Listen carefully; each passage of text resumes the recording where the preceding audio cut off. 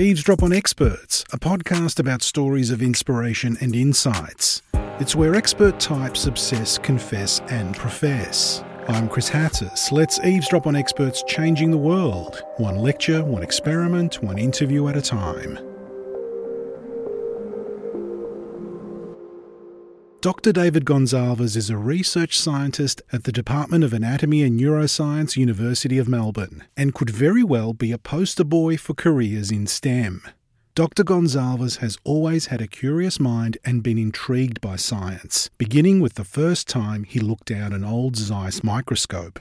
However, it was a personal experience via a family member that really catalysed and fueled his passion to pursue a career in science, and specifically his work in multiple sclerosis. Whether creating knowledge resulting in the better understanding of biological processes of the disease, identifying novel therapeutic targets, or developing practical applications, Dr. Gonzalez admits he finds it very easy to be motivated and passionate about what he does. Dr. David Gonzalez sat down with our reporter, Dr. Andy Horvath, to talk about that passion for his work. I'm a research scientist and I work at the University of Melbourne, but I also do some teaching. I do a little bit of teaching in the medical course as a tutor, as a CSL tutor, where we cover pretty much all of the subjects that undergraduate medical students. What's CSL? It's called case-supported learning. So the students get all their lectures and then they don't have sort of lots of tutes like you would have in undergraduate courses, but you have this one big case and you work through all of your lectures and all of the biological pathways and I guess understanding that underpins disease that they're trying to understand at the time. So that's one thing I do. I lecture in the third year of the undergraduate science and biomedical courses, which is this is a topic that I'm really interested in, which is the refinement of connections in the brain. So when you're developing, your brain is this growing mess. It's almost like you could think of it as a chaotic, forest that's just got as much stuff as possible to grow, but everything collides in with each other and there's not enough space, and eventually things have to sort of sort themselves out and it develops this nice kind of balance and equilibrium. But any different forest, I guess, would be very different. You might go to one in the outback and that will look really different to one in northern Cairns. And how that equilibrium is reached is sort of what a developing brain is like, and we lecture on the processes by which cells interact with each other and refine how they're connected to each other and how they might grow, how quickly some cells might grow at one point and other points, and what factors change those things and what happens if those things go wrong. So my brain could be an Amazon forest and someone else's brain could be the Australian bush. Yeah, maybe parts of your brain could be the Amazon forest and other parts will be also a tropical rainforest, but different. So you might be the Amazon and I might be, I don't know, I'd hope to be Port Douglas or something like that, somewhere inland of Port Douglas. But yeah, something like that. So conditions can be similar, but when you go in and you're really looking at all of the connections between cells, strikingly different. It can be strikingly different. Is that because there are a gazillion connections? Yeah, that's right. So there are lots and lots of different connections. There are also lots and lots of different types of cells. And we're learning more and more that one type of cell, which we might have thought all was the same, when we drill down and start looking at them more closely, we're starting to realize that they're really different. So the cells that I study are the ones that make the insulating material that covers all of the wires in the brain. So just like the wires in your house, they're not bare, because if they're bare, the electrical signal gets disrupted. They're insulated, they're wrapped with this specialized, in a house usually it's plastic or some sort of inert substance. In the brain it's membrane. It's like the stuff that cells make that form their outer casing, and they wrap around the wires and keep them insulated. So that's to protect the electrical signal. But at the same time those cells feed the cable because the cable's living.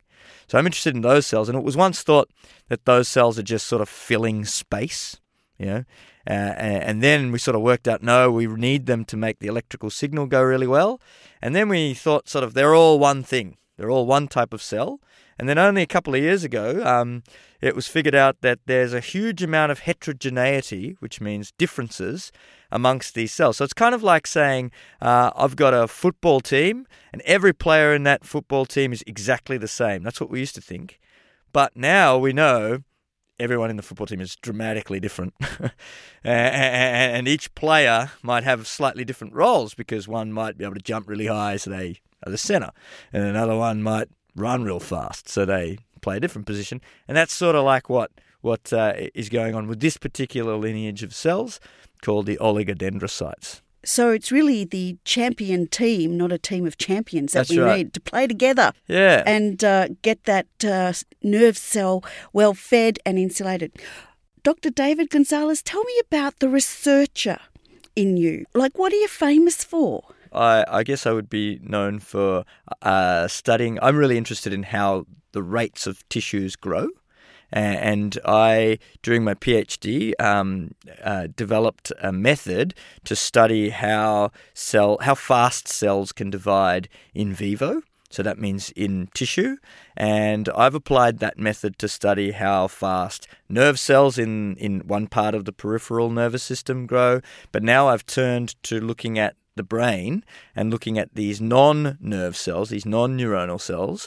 And what I'm really interested in is characterizing how fast they grow and how many cells are made per day, how many are lost, and whether or not, if you, say, are put in an enriched condition or if you're stressed out, whether or not that impacts those rates of growth, because we know that you have a sort of a limited window to generate these cells, and we want to really know how do they become, how did you generate them? What are the mechanisms the cells are using? Are they dividing fast? Are they dividing slow?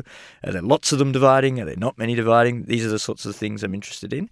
And then secondarily, I'm starting to get really interested in whether or not those features of growth are impacted by your environment and your conditions, and also how has it changed? No doubt funding bodies and taxpayers will be asking you, why do we need to know this? Right. So, I mean, one of the topical issues at the moment is we have all around the world young people that might be put in conditions, say, like on a camp somewhere where we wouldn't ideally want to house a young person that you or I might know.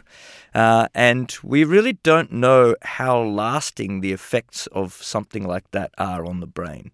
We know it's bad. So putting someone in isolation, taking someone out of an environment that's social, basically incarcerating somebody. So loneliness or prisoners. Or even just knowingly being in detention or something like that. We don't really know what those sort of negative social environments, how that may impact the brain. But what we do know is that the process of myelination is permanent. So that's recent. So we've recently found out that once you lay the insulation down on the cable, that's it. It's there for good.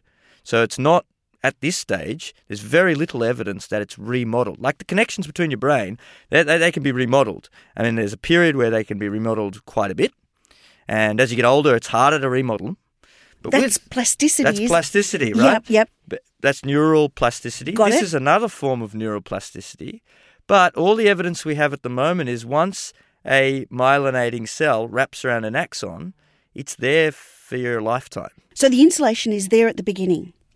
And it's there forever. Well, once it's laid down, you're being insulated. What we now know is that in a mammal, you're being insulated throughout life. But the rate at which it's being insulated, we're not we haven't fully characterized. But what we do know is you're adaptable early, and what you get early, you're left with later. So we're really interested in knowing how that process works, and whether or not putting someone in an isolated condition might alter that.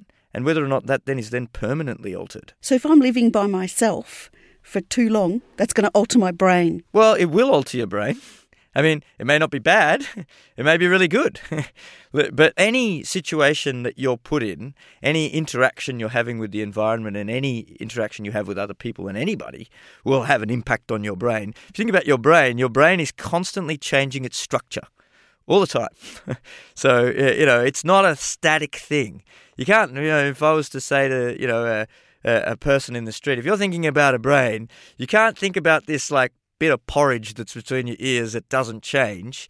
Inside of that is this intricate network that's constantly modifying.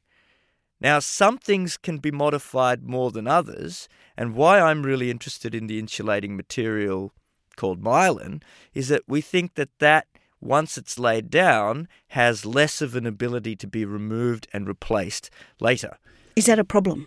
It could be a problem if it contributes to, say, a negative type of circuit, whatever we might define as negative, earlier on in life.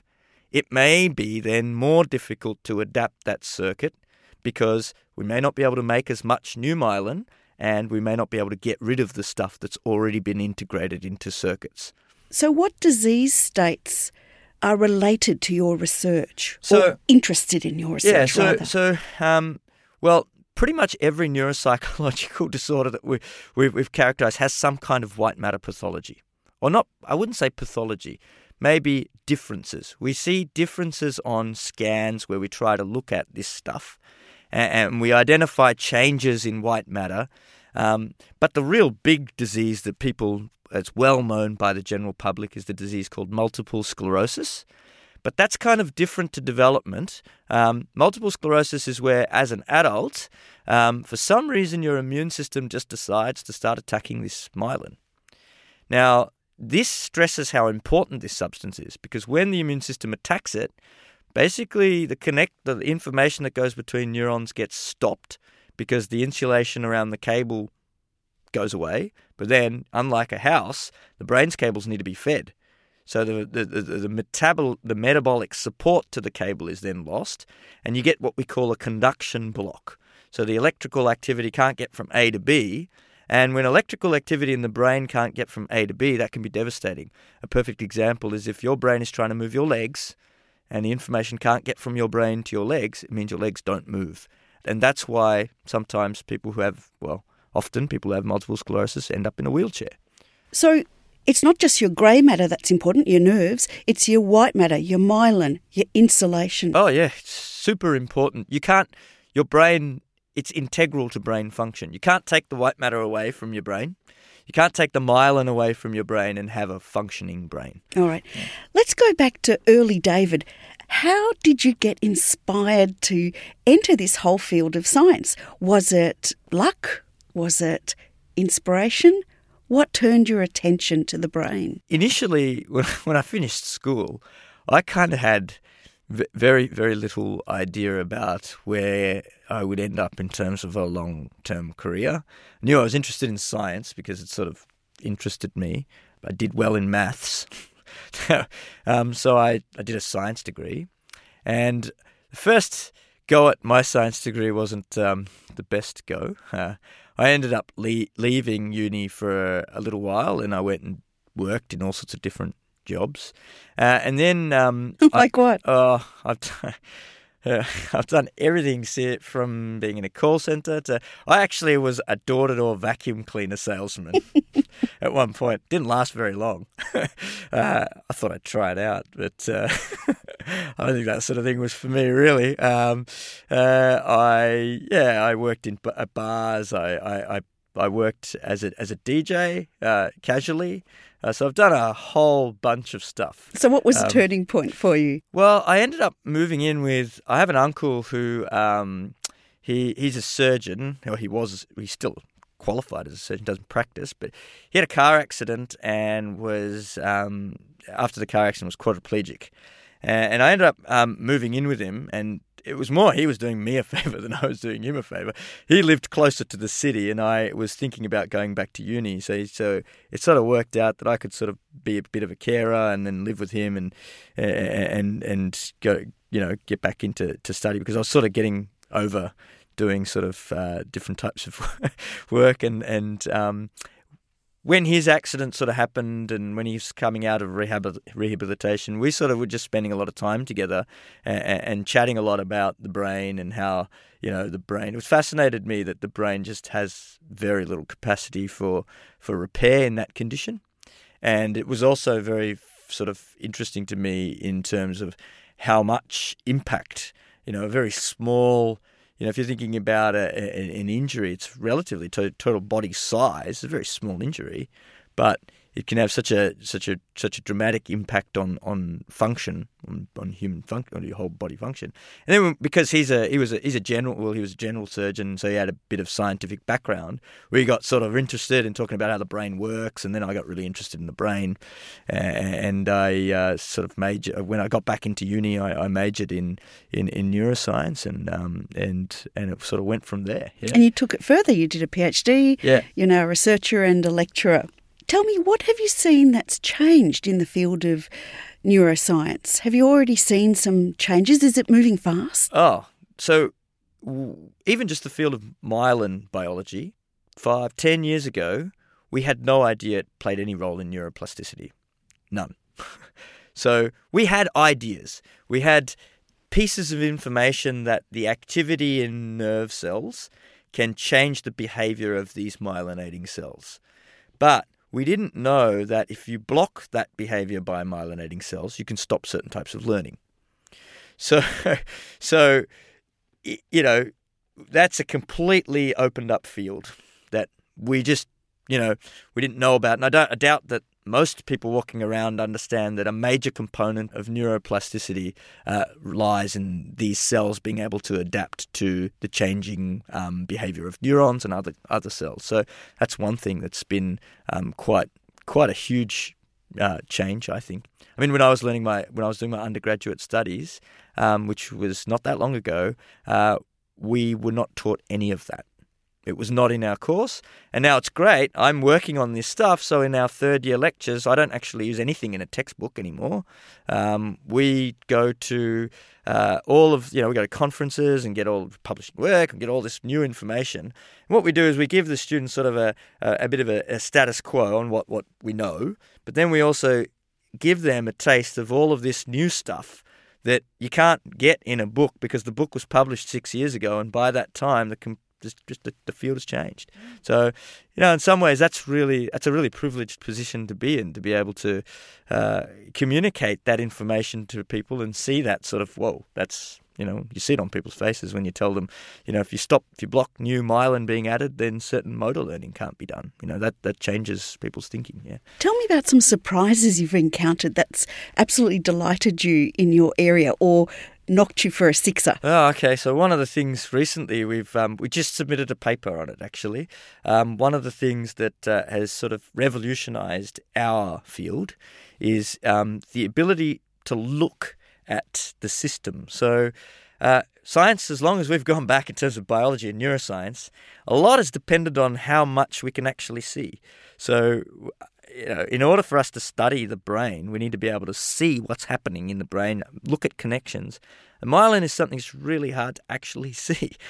In the past, the only way to really look at the structure of myelin was to go to an electron microscope. But sort of a few years ago, a lab in Yale, they published this method that myelin itself, the structure of it, because it's wrapped around so tight, it's like if you imagine you've got a bit of Glad wrap, actually Glad wrap on a roll. If you got a bit of Glad wrap and wrapped it around a bit like a mushy tube of jelly or something, the Glad wrap becomes hard. But the other thing that happens with this particular Glad wrap that's in the brain is it becomes optically reflective. So it's like a mirror. It's weird. So if you shine a light on it, it kind of bounces back? Yeah, light bounces off this particular stuff. So this group published a paper saying that, well, if you shine laser light on brain tissue and you have the equipment to capture the reflection of that light, you can actually see this stuff, this myelin.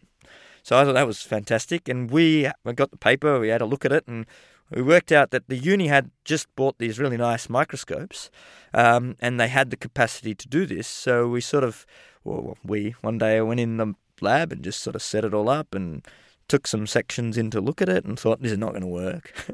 and shone this laser light down at the tissue, and then lo and behold, coming back was this beautiful picture of where all of the myelin was in the sample. And we didn't have to do anything to the sample, didn't have to process it, didn't have to put any labels on it, nothing. It's just literally the reflection of the tissue. And the only thing in brain tissue that has this reflective property is myelin. So we've now been able to use this particular technique to start studying debris in the context of multiple sclerosis. We know when the immune system comes in and attacks the myelin, it breaks up and it forms these clumps that are reflective. And we know these clumps are not good for repair, but we weren't able to quantify them. We weren't able to see them. So using this technique, we can now actually see these clumps, and we can also see them inside the cells that are eating them. So we can monitor how fast they're getting cleared, and these are all things that we weren't able to do in the past, and now we can do them, so we can look at whether or not a new drug improves the process of clearing the debris or something like that. So that's really, really exciting. That was I almost fell off my chair. You normally with science, when you try an experiment, it's likely it's not going to work the first time round. But this was one of those situations where, it just came good. Yeah. Now, I have to ask, whose brains do you look at? Are they animal brains? Are they human donations? At the moment, I'm looking at everything from mouse to human brains. So this reflective technology, the reflective property of myelin doesn't change if you're a mouse or you're a man or you're a zebrafish or whatever.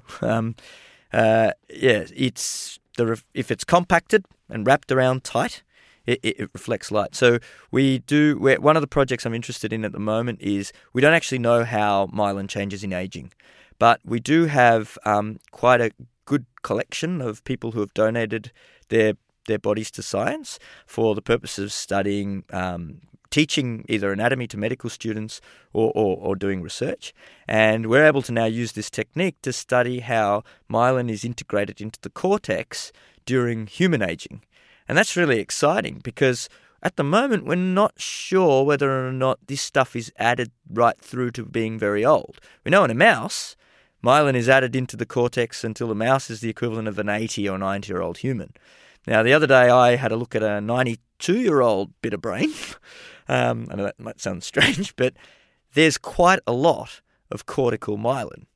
And I was quite surprised by that. So we're really excited by this project because we can track the trajectory of myelination and whether or not that's good for preventing against certain types of age-related decline, we're not sure. But, yeah. When you chat with the public and they find out you're a neuroscientist and work with the brain, do you find that some people have misconceptions about the brain, or even your students when they come to class?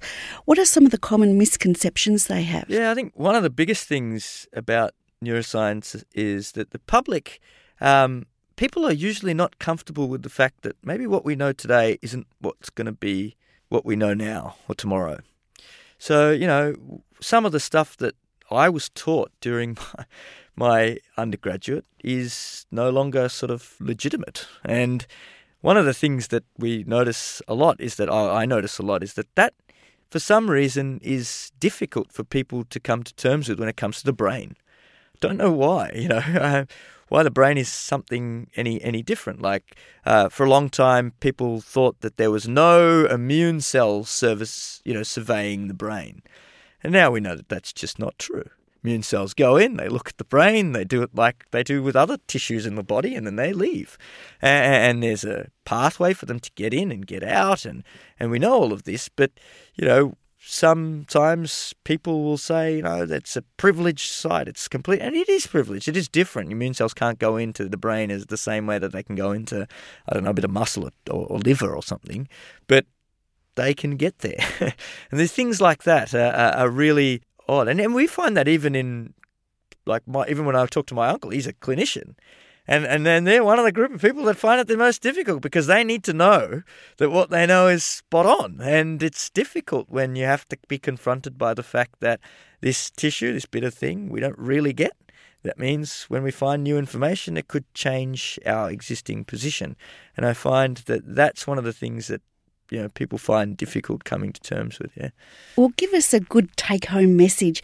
Next time we see a picture of a friend's MRI or a cartoon of a brain, what would you like us to think about? Yeah, I think I'd like people to think, well, I've got little kids, and I think maybe to overlay two things. One, it's not a static thing. Two, I don't think it's a lot like, the way we analogize a brain to a computer. A brain is not a yes and no operating machine. The way a neuron fires is a yes and a no. But to get to that point, it's a mess of an analog signal that's sitting beneath it. And the other thing is that it's super dynamic. Things are changing all the time. And the uniqueness in each brain is that structural difference. And that structural difference then means that there's differences in the way things move around, things connect, things are talking to each other. So when you're looking at an MRI of someone's brain and you look at an MRI of someone else's brain, it can look really similar. But to me, what I would hope someone thinks is that those things are extremely different.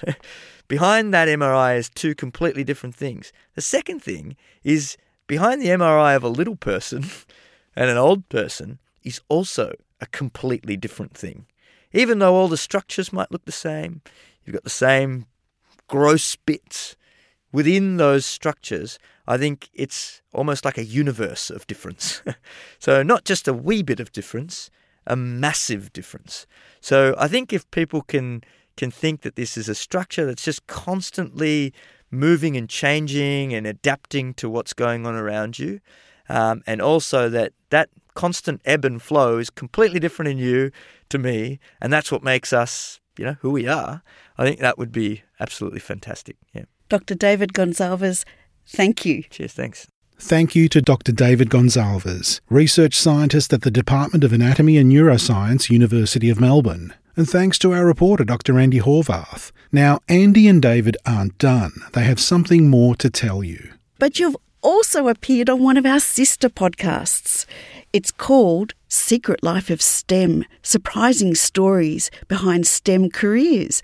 It's a new podcast made by the University of Melbourne, and it explores the sort of fears and hopes and misconceptions about studying and working in STEM. You can relate to that. Oh, absolutely. I mean, I guess I didn't take a traditional path, and I actually know quite a lot of scientists that didn't maybe take the traditional path. So I actually was kicked out of the uni.